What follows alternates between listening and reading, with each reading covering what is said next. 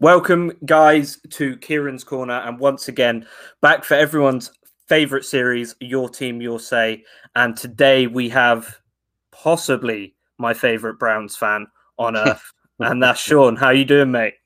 I'm good, mate. Not biased in that selection at all there, mate. I'm glad to see. But yeah, it's great, mate. We haven't spoken for a long time, and it's strange for you to introduce me on the podcast, mate. It's very nice. I'm very, very privileged to be in your little corner, my friend. Oh, thank you very much, mate. Yeah, it's been a while since we've done a proper NFL podcast after the season ended.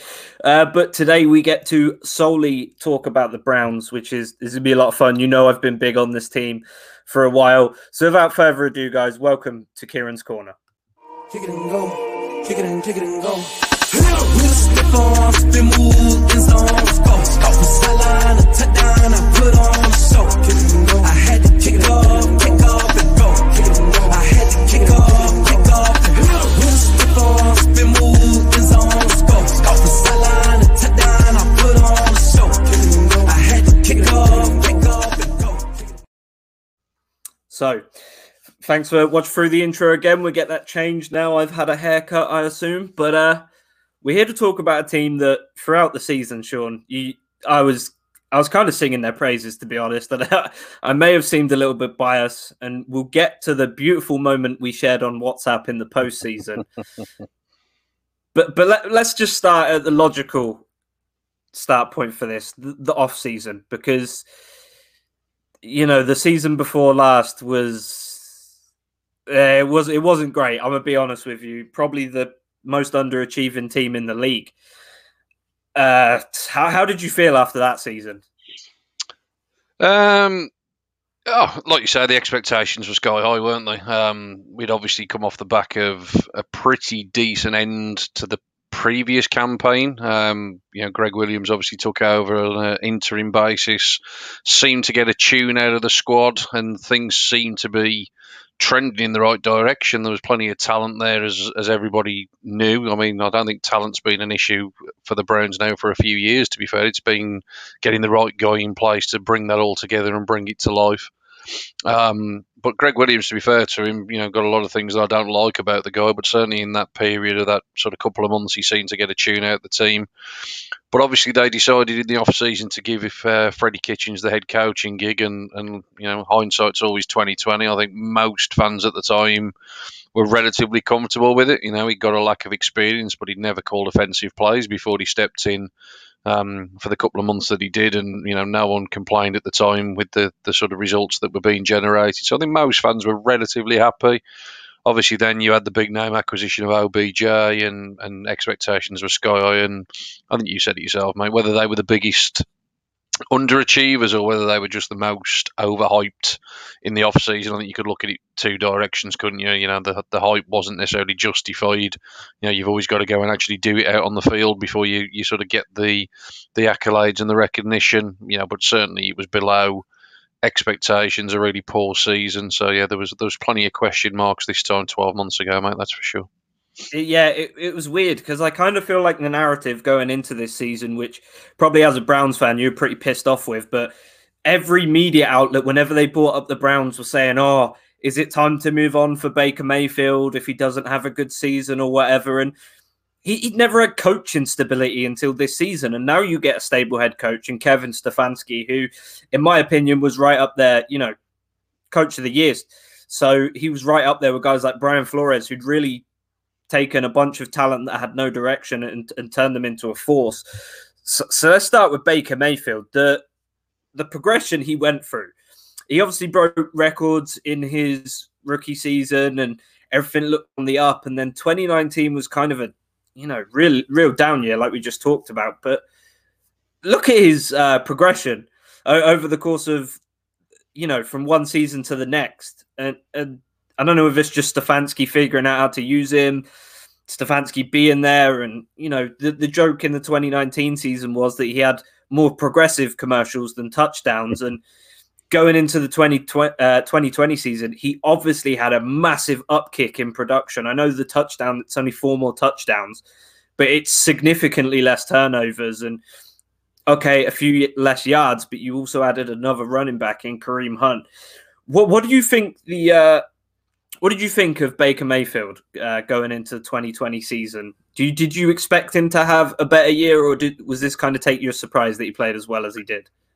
I think Baker did enough in his rookie season to give people plenty of reason for hope and for optimism. He came in, let's not forget, in his rookie season, very similar situation to what's just happened with Justin Herbert at the Chargers. He was supposed to sit behind Tyrod Taylor. Obviously, Tyrod Taylor, got injured in a Browns game, and Baker came in and never looked back from that moment on. So very, very similar situation. Didn't get a lot of reps there for during training camp and all of that kind of stuff. And as with a lot of young players, when they come in, there isn't a film study on them and all of that type of thing. And Baker was able to thrive on the back of that. Like I say, the expectations were huge for that 2019 season. He got a new shiny toy to play with in OBJ. The relationship never seemed to quite hit it off, certainly not in the way that people expected that it would do. And like you said, the biggest issue in the 2019 season was really that turnover number, 21 interceptions. You could also add some fumbles in there as well. There's some ball security issues. And effectively, you don't win many NFL games, regardless of the talent that you've got at your disposal, if you turn the ball over with regularity. We all know that. And that ultimately was one of the main reasons that the Browns finished 6-10 last year.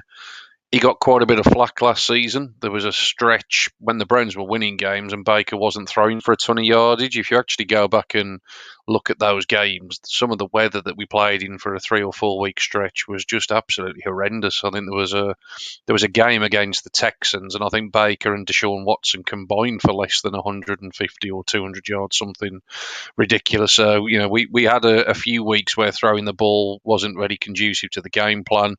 As you say, we obviously got 2 really good running backs as well. But the big thing really there with Baker is that, it's 26-8 over the course of the season.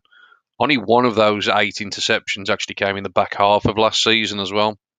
So we're not just talking here about a jump from 2019 to 2020. We're talking about a huge jump that was made essentially from the bye week in 2020 till the end of the season, and I include the playoff run in that as well. He was obviously instrumental in the wild card win, which we'll come on to, I'm sure. And and obviously the Browns pushed the Chiefs mightily close, in the divisional round also. So, massive growth. I mean, his accuracy has always been his probably biggest trait. That was the thing that lots of people talked about when he came into the league, about his ball placements and his accuracy.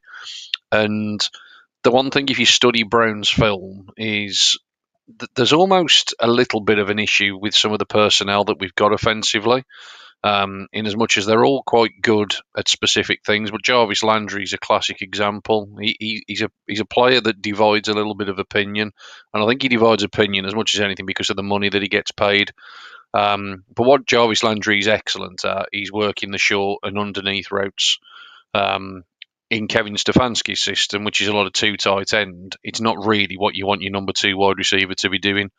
That's where you want your tight ends to be winning. That's why a big part of why Austin Hooper's numbers were down last year. Austin Hooper came in from the Falcons as a big free agent acquisition, another excellent receiving tight end. But you've got him and you've got Jarvis Landry trying to occupy the same portion of the field. And Baker's numbers, although impressive in their own right, if you actually look at some of the throws that he had to make, when we played the Chiefs for an example in that divisional round game, Patrick Mahomes was finding guys that were wide open. Guys hadn't got anyone 3 or 4 yards from them. The Browns played an awful lot of zone, and we'll get to the defense, particularly when we start talking draft, because that's the Browns' biggest area of need, is the defensive side of the ball. If you actually look at a lot of the Browns' plays and a lot of the completions, the windows that Baker had got to operate within, and the tight ball placement that he had to deliver, there was very, very few easy throws for Baker Mayfield to have to make. And the fact that he made as many as he did, I think he's just a testament to him. He's got that bit of a brash attitude. Well, I know we're joking in terms of the progressive commercials, all right, but he's that kind of character, isn't he? When we drafted him, I think he uttered something along the lines of, "If anyone's going to turn that franchise around, it's me." And I know that's obviously what he's got to say pre-draft, but you also think that he actually genuinely believes that in the back of his mind as well.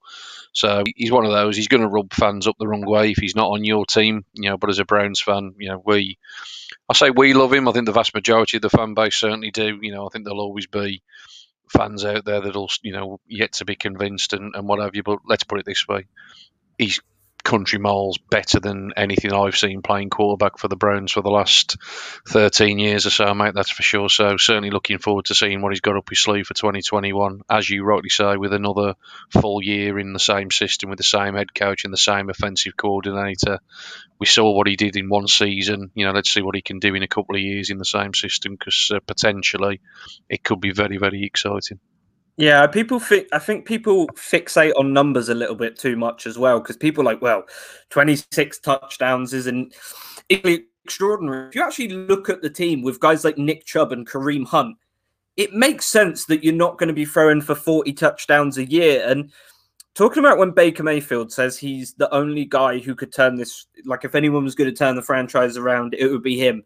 I think that makes sense, because you needed a guy who's not afraid to go out there, speak his mind, and be confident. And despite the talent that guys like Josh Allen, Lamar Jackson, and Sam Darnold undoubtedly have, less so Sam Darnold, of course, but that these guys have, everyone knows that Josh Allen's probably my favorite quarterback in the draft, but I don't think he had the personality to necessarily galvanize a team like this, a team that was forever looked at as kind of a joke for the last, 10, 15, maybe even more years, which is sad to say, because they are one of the stalwarts of the NFL. They are one of the oldest teams, and they were for a long time one of the most winning teams in the NFL.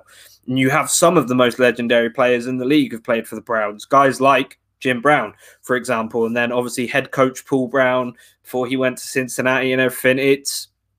He was the perfect guy almost to kind of, turn this team around. And we saw him at Indians games, cracking beers, and he was at Cavs games, and he really integrated with the city. And I think that matters a lot. We see it with Joe Burrow in Cincinnati. Like last night, he went out for dinner with Ocho Cinco, and half the city was trying to find out where they were having dinner together. And they both left $1,000 tips and stuff. So things like that really attach them to the city. But yeah, Baker's got a ton of weapons, and I think with Stefanski and you guys might make a real run this year, and maybe not Super Bowl, but definitely AFC Championship game, given that you showed that you can hang with a lot of teams, and you were very close to beating the Chiefs if it wasn't for Chad Henne just coming in, amazing play calling by Andy Reid. But let's go through the season, because you started off really slow, and I mean, a couple of the early games there. How did you feel after those early games to the Titans and the Ravens? Yeah, the Ravens was opening day, wasn't it? And it just felt like deja vu, to be completely honest. Like you say, we're so used to not having nice things. We're so used to, being the whipping boys and all of that kind of thing. And, the Browns have really struggled with Lamar Jackson since he's entered the league. I know we're not unique in that respect, but obviously we play him twice a year. And we have really struggled every single time that we've played him. Mark Andrews had a field day, and it didn't look particularly pretty. Let's put it that way. There was an awful lot of worry after that first game of the season, because, like I say, potentially, the Browns haven't won on opening day for as long as I've watched them. I think they haven't won an opening day game for 20 odd years now, or something ridiculous. So, I suppose in that respect, it wasn't the biggest surprise in the world, but it was certainly a little bit of an eye opener. And let's not forget, this was off the back of a really disrupted off season. Appreciate every team had that, but when you're trying to integrate a new coach, new system, new players, all that kind of jazz, it obviously was far from ideal. But They turned it round a little bit. After that, they got a win Monday Night Football. I think was the opening sort of win of the season against the Bengals on the opening sort of home game. That was an important one to sort of get that out the way and get the first victory of the season. And then I think we sort of started off. I think it was about 5-3 by the time we got to the bye week. So like you say, it was relatively steady, nothing overly spectacular, but certainly at 5-3, you thought potentially this team's in with a bit of a shout if they can put a run together. And to be fair, it looked as though they were going to be relatively comfortable in the playoffs. I mean, to be fair, the AFC was so strong last year, even with 7 wildcards, it felt as though the Browns needed to keep winning just to sort of make sure that that's exactly what did happen. And we got to a Monday night game, and it was a real illustration of just how far this team had come, because the same Ravens that we'd played on opening weekend and obviously got trounced by, we played them on a Monday night. For me, it was the best game in the NFL last year. Just a phenomenal backwards and forwards. I mean, sitting here watching it in the UK at like 3:30 in the morning or whatever ridiculous time it was, even with the Browns down by 7 with like just over a minute left, I had absolutely zero concern that they were going to tie the ball game up. I was that confident with the way that the offense was playing, and lo and behold, they went and did that. My bigger concern was leaving the Ravens time, which obviously is ultimately what ended up happening. And obviously, they sort of drove down the field, and Justin Tucker, as he seems to have done on several occasions, kicked a game winner for them. But they bounced back the following week, Sunday Night Football, big spotlight game against the Giants. That was such a one-sided victory. I know the scoreboard was only something like 20 points to 6 or something like that, but it was a real dominant performance. And then you thought, well, they've only got the Jets next week, and that'll be job done. And then, of course, we had all of the COVID situation, losing the entire receiving corps on the evening of the game. No excuses. You'd have liked to have thought they could have still, done a job against the Jets. They ultimately came up slightly short. I was never too critical. I don't think it can be underestimated how big of a blow that would have been and how disrupted preparations would have been. Like I say, it's such short notice. But credit to the league. I think we all criticised decisions at the time, but ultimately, let's face it, we got through 200 and odd games last year. I don't think the competitiveness was missed. I think it was still really entertaining. Despite those couple of games, the Browns won, and obviously the famous one, I suppose, was the Broncos without the quarterback playing. But obviously they failed to get the job done that week, and it of course set it all up then, didn't it? The end of season finale, as it always seems to be. Week 17 always seems to be the Steelers. It always seems to be the Steelers backups, but it always seems to be even the Steelers backups beat the Browns, and it was kind of written, wasn't it, that was still going to be the case. You just thought they're going to throw it away at the last minute, but they got the job done. Obviously, the reward was the trip to Pittsburgh. And as you said, my friend, that was quite possibly one of the greatest nights of my NFL watching life. Well, it probably is the greatest night of my NFL watching life. I wrote an article about it at the time. I'm sure we're going to come on to why the Browns and everything shortly, so I'll save the whole story. But let's put it this way: it was a long time coming. And what was it? 12 seconds into the game, and that ball goes sailing over Ben's head, and when you sort of dream about the ideal start the night before, or you wake up in the morning, you think, oh, if we could just get off to a good start, if we could just defer the kick and we could pin them deep and we can take the ball at midfield and maybe go and get 7 on the board, what a fabulous start that'll be. No one ever thinks that you're going to score a defensive touchdown with the first snap of the game on the road, your first playoff game in forever. So just an absolutely phenomenal night. Final score was probably a bit closer than it needed to be. Again, that was a lot of the Browns defense just allowing a lot of simple completions, and I think Big Ben threw for about 5 million yards that night, didn't he? Not that it mattered too much. It was a lot of it was by design. And then, of course, as you alluded to, pretty much there with the Chiefs. We'll never know. I'd have loved to have seen Baker with the opportunity to get that ball for one final time. A 5-point loss, so obviously we would have still needed a touchdown, and we'd have probably had to have drove the length of the field even if we'd have stopped Henney. a couple of yards short or whatever on that scramble. I know it was the fourth down call that ultimately iced that away, but let's face it, when you're scrambling on third and 13 and he's getting 12 and a half yards, it made the fourth down call a little bit more palatable, didn't it, for Andy Reid? I don't think he was trying that if it was 4th and 5 or 4th and 6. So we'll never know, but obviously a fabulous season beyond any expectations really for last season. We kind of had the 2019 season that we expected, but we had it 12 months later on. I think nobody expected that last year. We probably expected 6 and 10, 7 and 9, maybe rebuilding, see what Stefanski's got, and see where it leads to. But certainly beyond the wildest dreams last year, mate. So thoroughly excited about this season upcoming.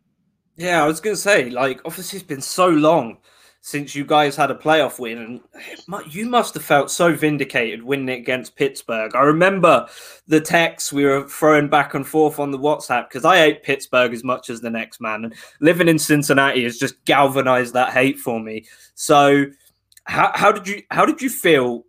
Let's start with the very first play of the game when their center sent a ball flying over Ben Roethlisberger's head. He didn't seem interested in recovering it. I'm going to be honest. And I can't remember. I think I just text you a bunch of exclamation marks or let's fucking go or whatever. How did you feel at that moment when the Browns fell on the ball in the end zone?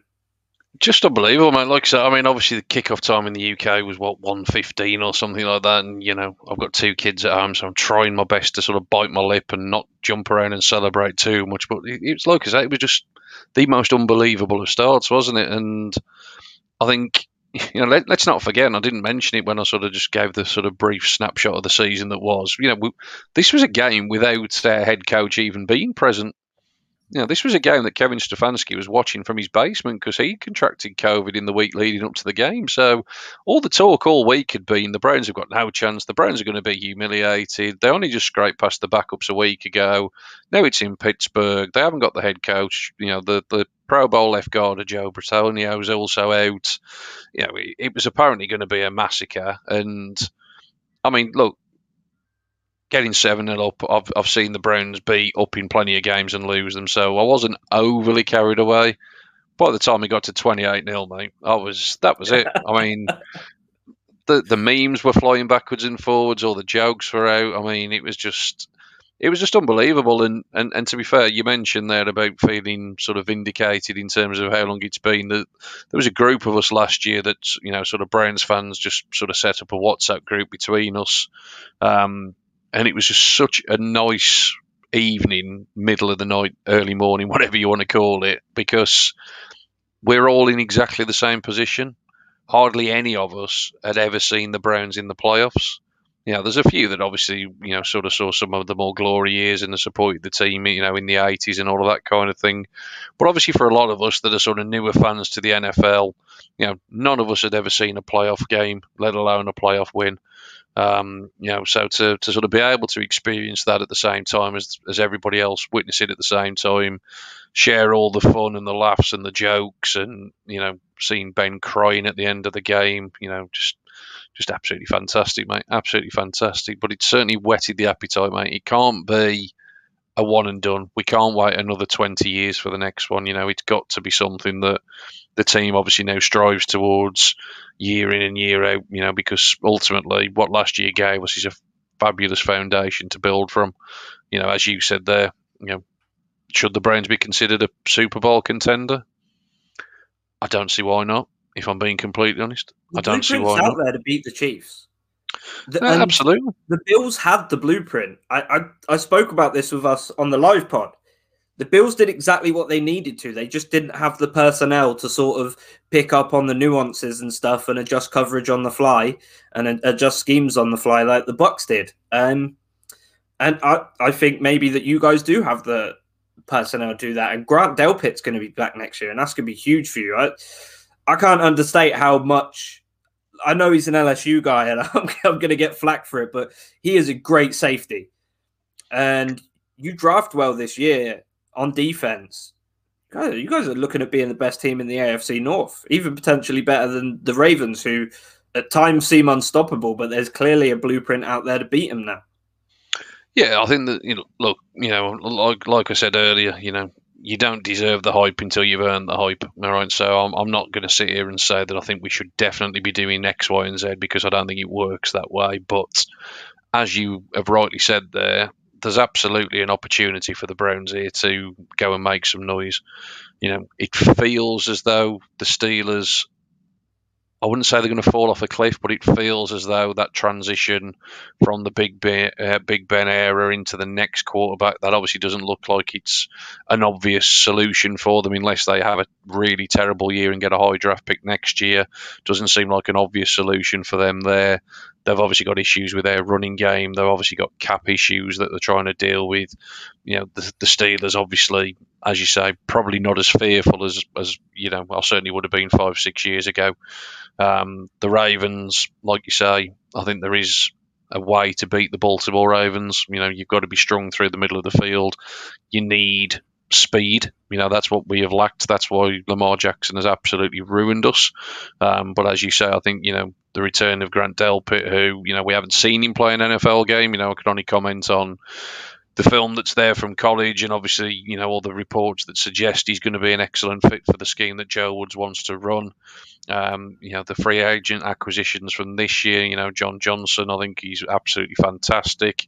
So he will help massively. And I think one of the most underrated free agency moves that the Browns have made, I know a lot of people have talked about the cornerbacks in terms of Hill and in terms of Johnson, in terms of the secondary, and rightly so. They come as premier players at that position. But one of the key ones for me is that one at the bottom there on the graphic, Anthony Walker, the linebacker from the Colts. Darius Leonard's the one that gets all of the fuss and all of the attention in Indianapolis. But when Anthony Walker left and when he joined the Browns, I found it very, very notable that Darius Leonard took the time to basically film a video, post it to his social media platforms, essentially thanking Anthony Walker for making Darius Leonard the player that Darius Leonard is. I think Anthony Walker is a really, really undervalued addition to that defense. We had BJ Goodson in the middle of the defense last year, and couldn't fault his effort. He quarterbacked the defense. He was a free agent acquisition last year. He brought a bit of a veteran presence. But there's a reason he signed a 1-year deal with the Browns. There's a reason he hasn't signed with somebody straight away. I hope he does sign with somebody. I wouldn't be averse to him coming back to the Browns and to play a bit more of a rotational role, but I wouldn't want him as a starting linebacker week in and week out. So I do think Anthony Walker will be an upgrade in the middle of that defense. And I think importantly, if you look at the back end, like I say, Hill, best cornerback in the league according to certain places. Obviously depends on who you want to believe, but again, I like to just watch it with my eyes. I can see for myself whenever he plays, particularly when he covers from the slot.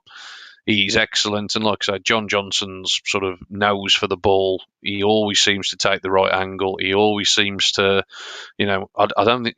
Correct me if I'm wrong. Has he picked up something ridiculous like one penalty in his NFL career, or it's certainly not a huge amount. He's been ridiculously clean throughout his career. He's very careful with the way he plays. Exactly, and he's very, very intelligent. The safeties last year were Andrew Sendejo for most of it. To be fair to Sendejo, he was another one brought in as a veteran on a 1-year deal to add a bit of depth and rotation because of injuries to Delpit in particular. He ended up playing a far bigger role than was ever intended. The cornerback's the same. We hopefully get Greedy Williams back this year. He suffered with a terrible shoulder injury. He's been given a clean bill of health, so hopefully we can get Greedy Williams back. I mean, he didn't set the world alight in his rookie season. I think that's fair to say. But again, he's still only a very young player. He was making big adjustments to. Yeah, exactly. Because he wasn't cornerback one at LSU. I mean, he was a big part of the game, but when you're lining up opposite of guys like Derek Stingley and stuff, then and Derek Stingley at the time was a freshman and he was probably getting looked at more just because he didn't have the experience. But I was actually surprised by the impact that Joe Schobert leaving kind of had, because he seemed like he really anchored that defense. And I feel like if you guys had kept him, you maybe would have had a little more success defensively. But I think potentially, mate. But I also think in terms of Joe Schobert, I think he was probably looking for a contract that the Browns didn't want to pay to a linebacker. I think in this particular scheme that Joe Woods wants to run, you're going to see an awful lot of three safeties, particularly now with the versatility in that safety room in Delpit, Johnson, and Ronnie Harrison's the other one that in theory should start and play quite a lot.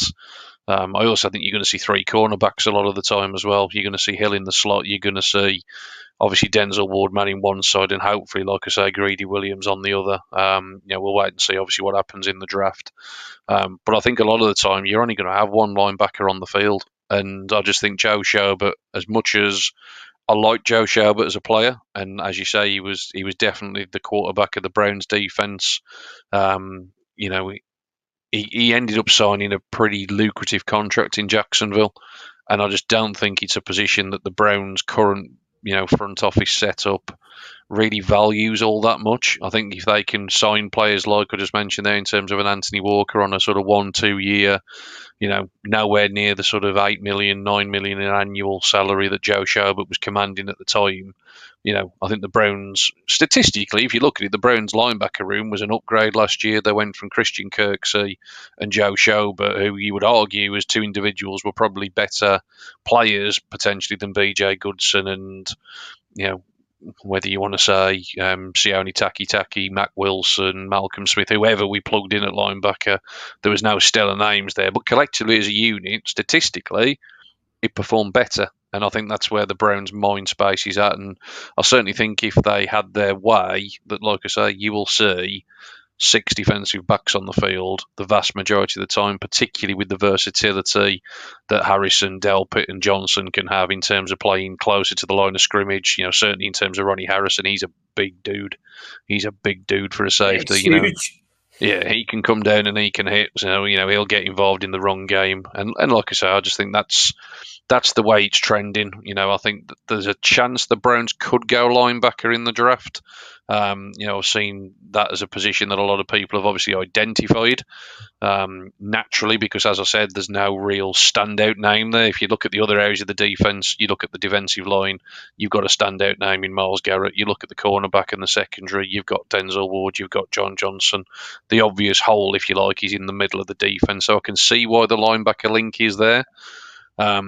I also wouldn't be surprised if they don't go linebacker at all. I wouldn't be surprised if it's not till later on in the draft they might take a flyer on one.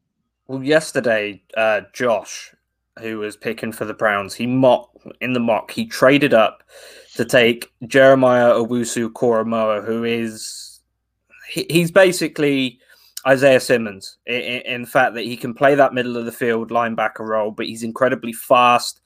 Yeah, not necessarily light, but he can play sort of that safety role. He can kind of come down and control the middle of the field as well. And I think maybe adding a guy like him would be perfect fit for you guys. And obviously you've gone up against teams like Baltimore, where he would be great at shutting down Lamar Jackson because he is fast as well. He's very quick to react. So I think linebacker would be a perfect addition for you guys, even though you do have some guys like Mac Wilson and stuff. I just think a talent like Jeremiah Owusu-Koramoah is, too much to pass up on.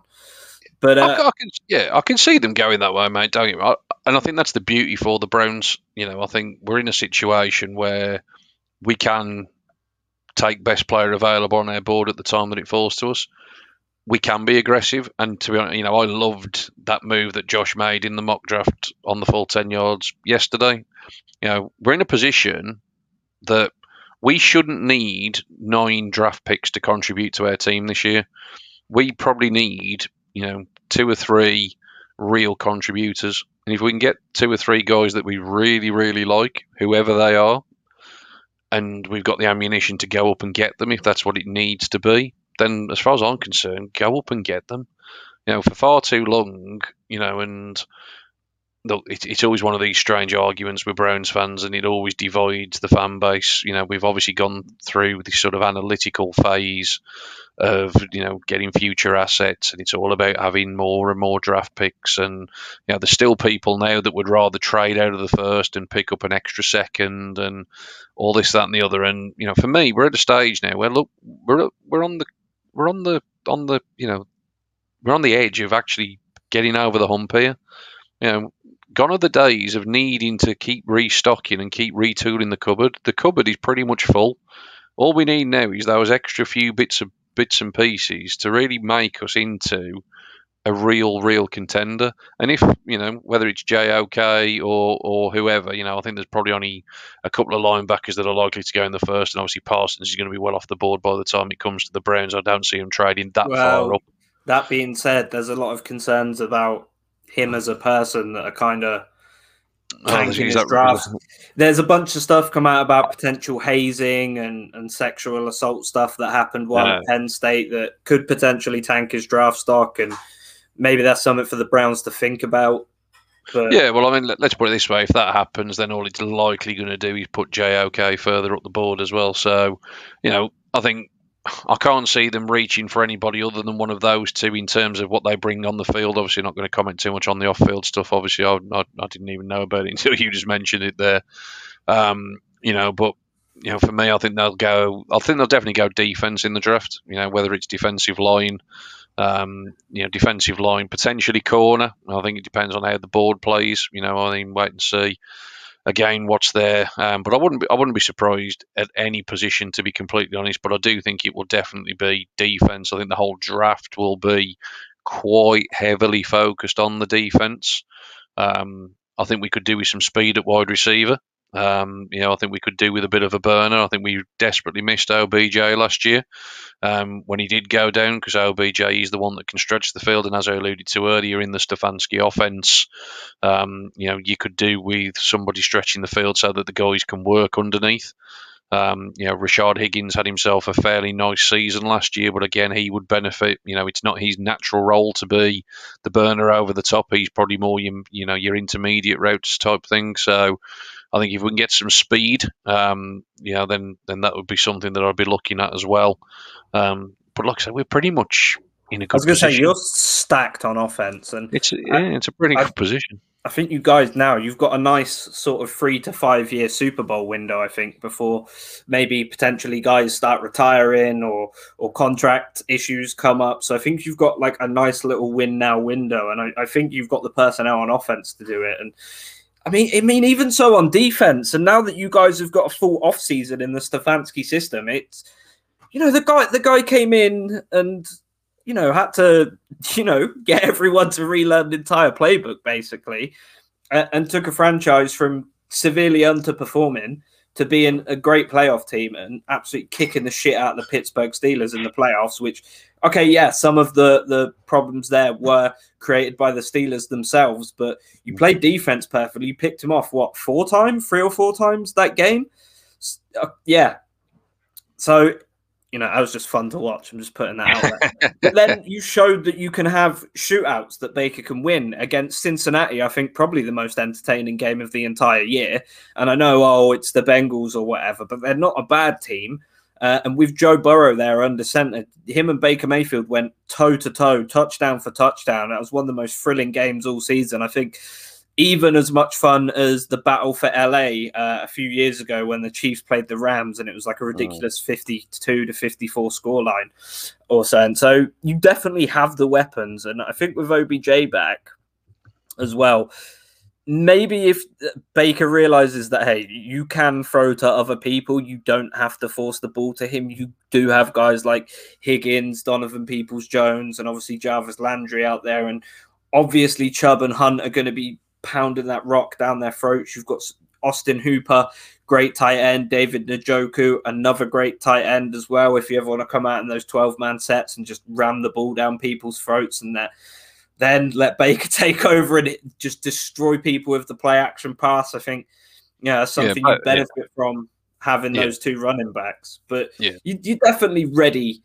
I think you're poised to maybe take out. I think if you take out the Chiefs in the playoffs, there's nothing from stopping you from winning a Super Bowl, because that would just be the biggest shot of confidence ever, that you can beat a team that's that stacked. And I think even just beating Pittsburgh in the wildcard round got a monkey off your back, so to speak, in terms of, okay, we are a playoff team.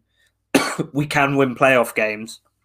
But yeah, that brings me to my next point, because this is going to be, as a Browns fan, and a lot of people probably think, as a Browns fan getting into them, why? But how did you get into the Browns, and how did you become a Cleveland Browns fan?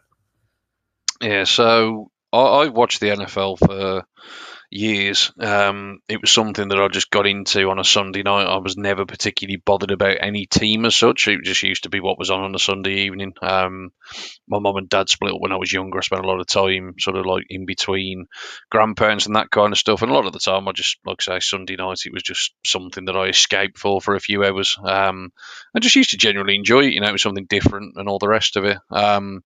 I picked the Browns essentially because I think, same with most sport, when you've got a vested interest in it, all of a sudden the excitement level goes up a notch and you can ride those highs and lows.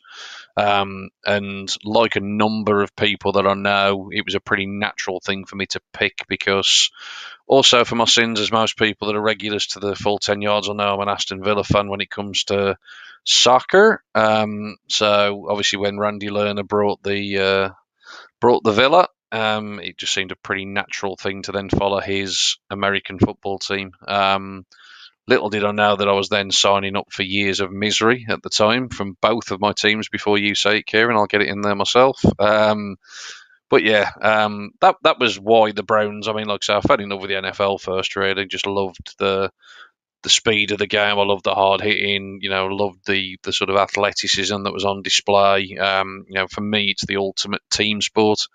I love the fact that you get, some 5'5" skinny dude running through the backfield, and then some, 6'6" wide bloke who's, 400 pounds in the middle of the offensive line or the defensive line trying to stop him. For me, it's just a fabulous team game. So absolutely love it. Love the strategy of it and all the rest of it. But yeah, that was the reason for the Browns. It was just a natural sort of follow on from my sports following in the UK, unfortunately. Yeah, as a Reading FC fan, I'm very sympathetic to losing ways in footy. But as an NFL fan, look, I'm a Patriots fan, so I've been spoiled over the last 20 or so years. Do you feel like being a Browns fan sort of gives you greater appreciation every win that comes along? Because as a Patriots fan, we would beat a team. I'm like, whatever, that wasn't exciting. We were meant to beat them. And last year we lost to a lot of teams that we could have beat or should have beat. And then obviously I like to remind Lee that we gave the Chargers an absolute drubbing, 45-0. That was a special teams clinic. But did you feel like after all the it's just mismanaged franchise and there was a lot of dysfunction, do you feel like you have a greater appreciation now for just the stability? And yeah, okay, it was the wild cards, which when the Patriots made in the 2019 season, I was like, what the fuck is this? What's wild card weekend? I've never heard of this before. Matt Castle no, this is Tom Brady? No, it was crazy. So do you feel like even when you played your asses off to get to the wild card, I may add, and then you go in the wild card and absolutely smash a massive rival of yours, do you feel like you have a greater appreciation for that than maybe somebody who's a fan of the Chiefs or the Patriots or a franchise that's always sort of, especially in recent years, always been good? Yeah, you definitely do get that sense of it. I mean, I wrote an article for the site the day after, or a couple of days after that wild card win, and I think I called it a win 13 years in the making. And it was a pleasure to write, to be honest, and one of the best received articles I think I've ever wrote, because it was generally just a story 13 years in the making. I've sat through an awful lot of rubbish, as many Browns fans have. I remember still vividly Christmas Eve, a wide right Chargers field goal to sort of, get to 1-14 on the season and celebrating as though Christmas had come a few hours early. And that was just celebrating the first win of the year, to then obviously follow it up with an 0-16 season. When you have very little success, then you definitely have more of an appreciation when success does come around. And that's going to be the interesting thing now for the Browns. As we've said a few times, there's almost a sense now of expectation. There's almost a sense of, as you just said there, well, you should be beating so-and-so, oh, you've beaten, for argument's sake, you've beaten Jacksonville. Well done. You've beaten them 24 points to 22, and you've hung on in the last second. You should be trouncing the Jags. Well, the NFL doesn't work like that. We know that. Every win is hard fought. You mentioned a 45-0 drop in there. Let's face it, they are very few and far between. Every game is hard earned, and every win is absolutely something you have to fight tooth and nail for. So, it'll be interesting to see. Certainly from the fan base's perspective, I absolutely think there's definitely a real sense of appreciation from Browns fans. And the same with any franchise. I think when you're having tough times, you strive for these better days, don't you? And obviously, when you get them, you've then obviously got to take full advantage of them. I loved your chat with Bengals captain last week. And he was saying, just turning up in his crazy outfit to the game puts a smile on people's face, and it absolutely does. But nothing will put a smile on the face more than, like you say, Joe Burrow turning that franchise around. And if they can have that effect, then, like you say, you will get even more appreciation for it, because you've had to suffer through some down times. And the NFL should work this way. You should go through ups and downs. That's the way the league's designed. You shouldn't have a team like New England that dominated for as long as they did. That shouldn't happen. It's very, very rare. It'll probably never ever happen again.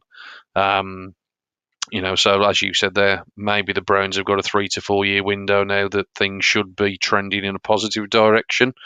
Everybody wants to be the next dynasty.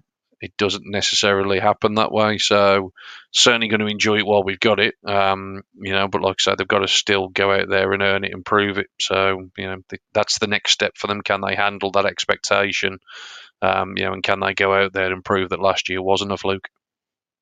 Yeah, and this should never mean for any team as well, just because you finally got over the hump, that they're gonna not try. Because the appreciation I have for Kansas City getting back to a Super Bowl the year after winning one is ridiculous. I don't think people realize how hard that is.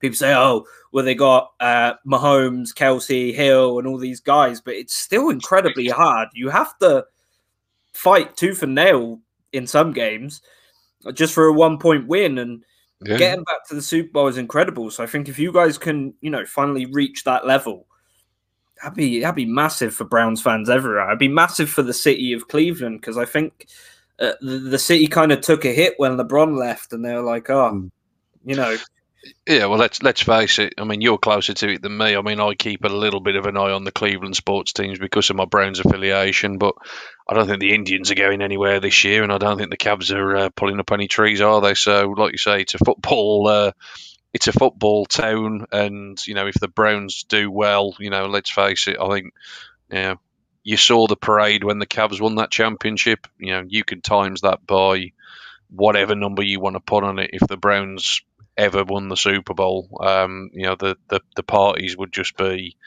incredible. It's a massively passionate town. It's a massively passionate fan base. So yeah, bring it on, mate. Bring it on, indeed. Like you say, the city certainly deserves it, because they've gone through plenty of shit.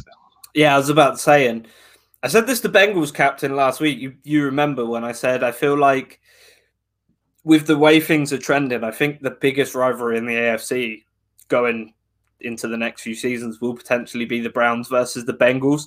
There's obviously a lot of history there due to, the Bengals creation, but there's never any bad blood. And I feel like that's potentially because of how, I don't want to say historically bad, but how both franchises have had some dysfunction and had trouble winning. But do you think that rivalry heats up the more both teams win, the more both you come accustomed to, making playoff runs and stuff like that? Yeah, I think there's certainly a potential for it to happen. I think, like you say, you've obviously got two young quarterbacks, that in theory, certainly from both franchises' perspectives, they hope that they're not going anywhere for a long time to come. So that will add its own level of intrigue. The reason, let's be honest, it's not been a rivalry is because you've got Pittsburgh in the same division. Pittsburgh has always been the Browns' biggest rival. Forget the fact that the Bengals and the Browns are in the same state. It's always been a Pittsburgh-Cleveland rivalry. And let's face it, the Ravens have just been a successful franchise since they've been since they were the Browns, if you like. Yeah, I for was one of about to the say there's probably yeah some bad blood there, given yeah what yeah happened with the teams. yeah. So that's the strange thing in terms of that Bengals and Browns rivalry. I just think it's the Steelers historically is the biggest rival, just because of, obviously, like you say, they were successful franchises for a long time. There's obviously the rivalry and the sort of hatred, if you like, that's there from the bad blood, and obviously people don't forget that the Browns were taken away from Cleveland for that 4 to 5 year period.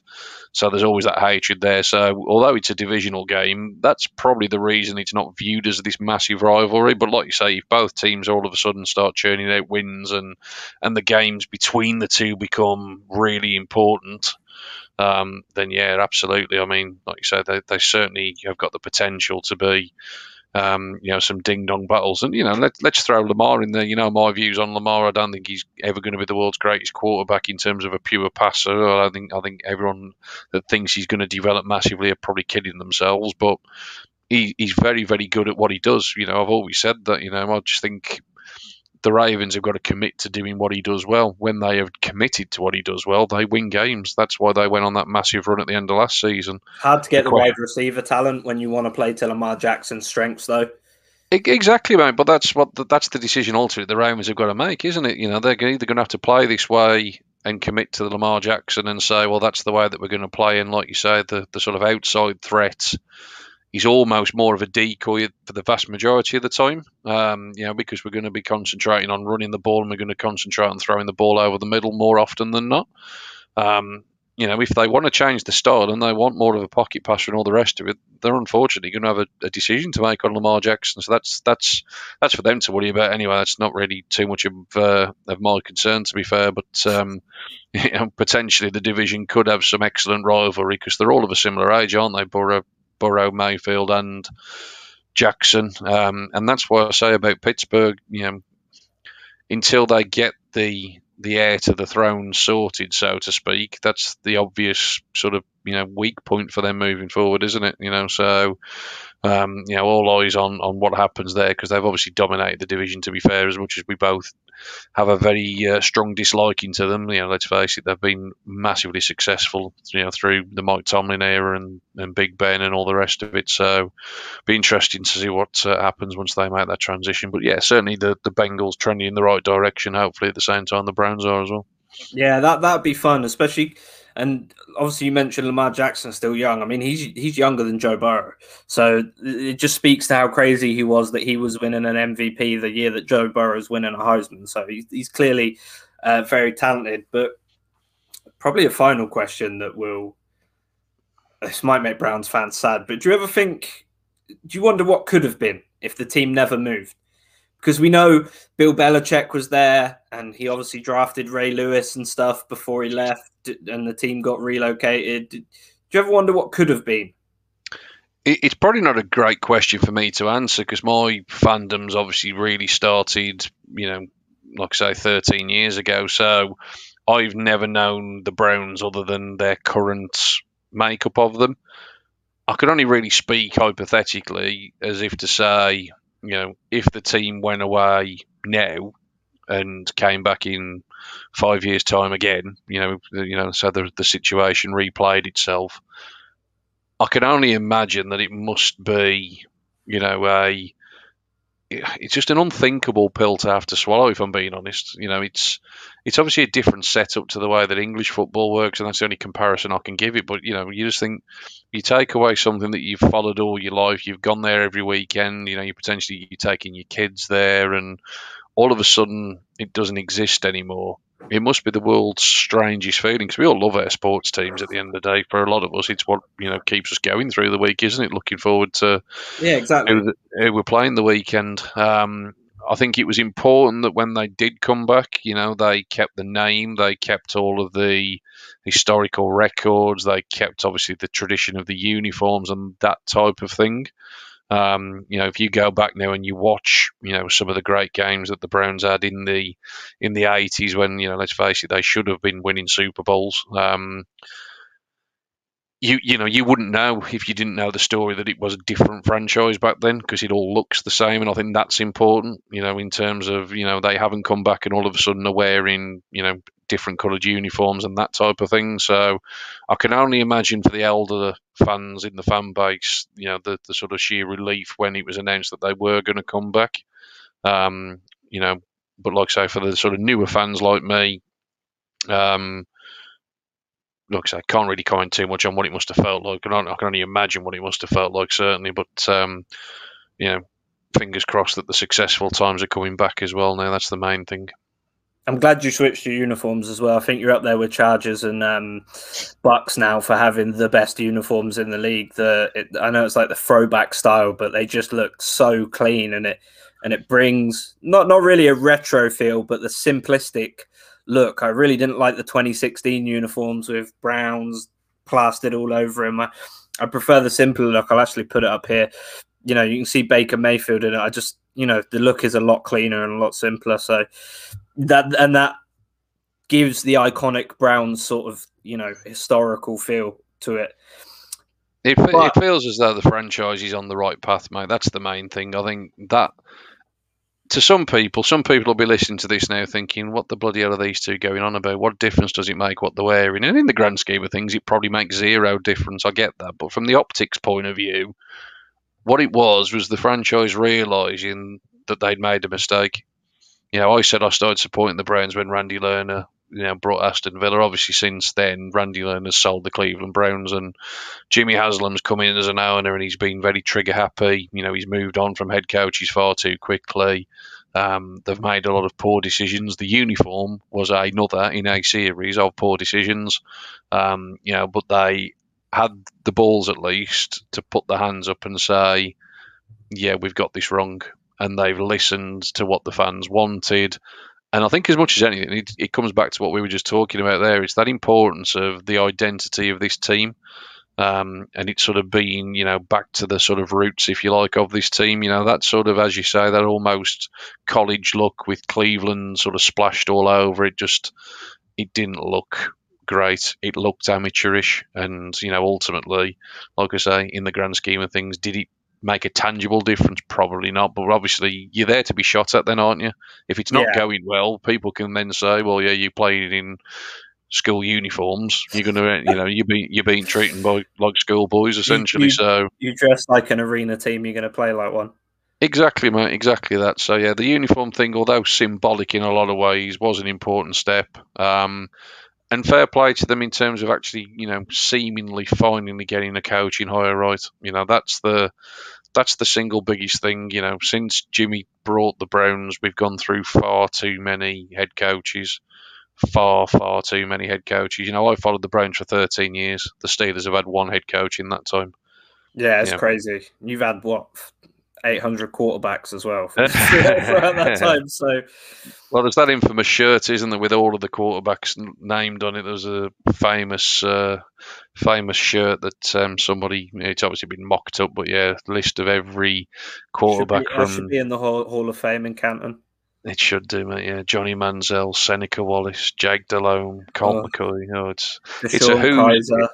It's a who's who of who shouldn't play quarterback in the NFL, mate. But hopefully, Baker Mayfield is the last person to add to that list for a very long time. It's a who's who of who the fuck is that guy.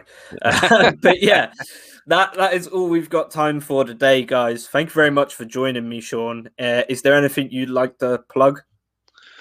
Well, it would seem unfair, mate, not to plug our own full 10 yards college draft guide. I'm sure you're probably going to plug that yourself, but I will give you a tip of the cap, mate, because you, along with a number of the lads, have beavered away over the film tape and have put together a really comprehensive guide for everybody to get their hands on ahead of draft night. Only 3 weeks away now, or less than 3 weeks away now. We'll be into the second round in 3 weeks' time, won't we? So available now as well in hardback, as well as I'll say hardback, certainly in physical copy. I don't know if it's a hardback or not, but it's certainly available in a physical copy as well as the digital.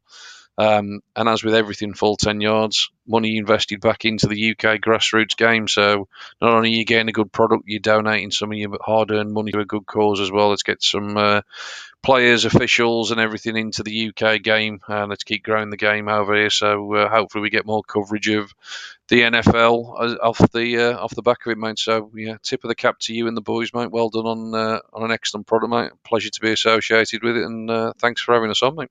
Yeah, appreciate that. We did put a lot of work into that, and we're really happy with how it turned out. And we're, once the draft's over, we're ready to jump back in, getting one done for next year for everyone to get their chops into back even better. Just for the audio listeners, if you want to give out your handle, I know it's on screen here for the video, but if you want to give it out for the people just listening. Yeah, so if you want to interact with me personally, it's at Sean_F10Y, and obviously get us at full 10 yards as well. I'm one of the few that has the fingers in that account as well. So yeah, hit us up on socials if you want to chat ball or Browns at any time. And I am the Himbo F10Y. You can catch me slagging off people from Pittsburgh, basically, especially after the Cincinnati Reds had a great triumph against them in the baseball this week. I'm pretty much a Reds fan account at this point, so if you're into baseball as well, come over and check us out. Full10yards.com for articles, at Full10yards on the Twitter, and Full10yards on Facebook, YouTube, Instagram, and very soon TikTok. But thank you for joining me, Sean, and we'll see you guys in the next one. Kick it and go, kick it and go. We'll slip on, spin, move, in zone, let's go. Off the sideline, a touchdown,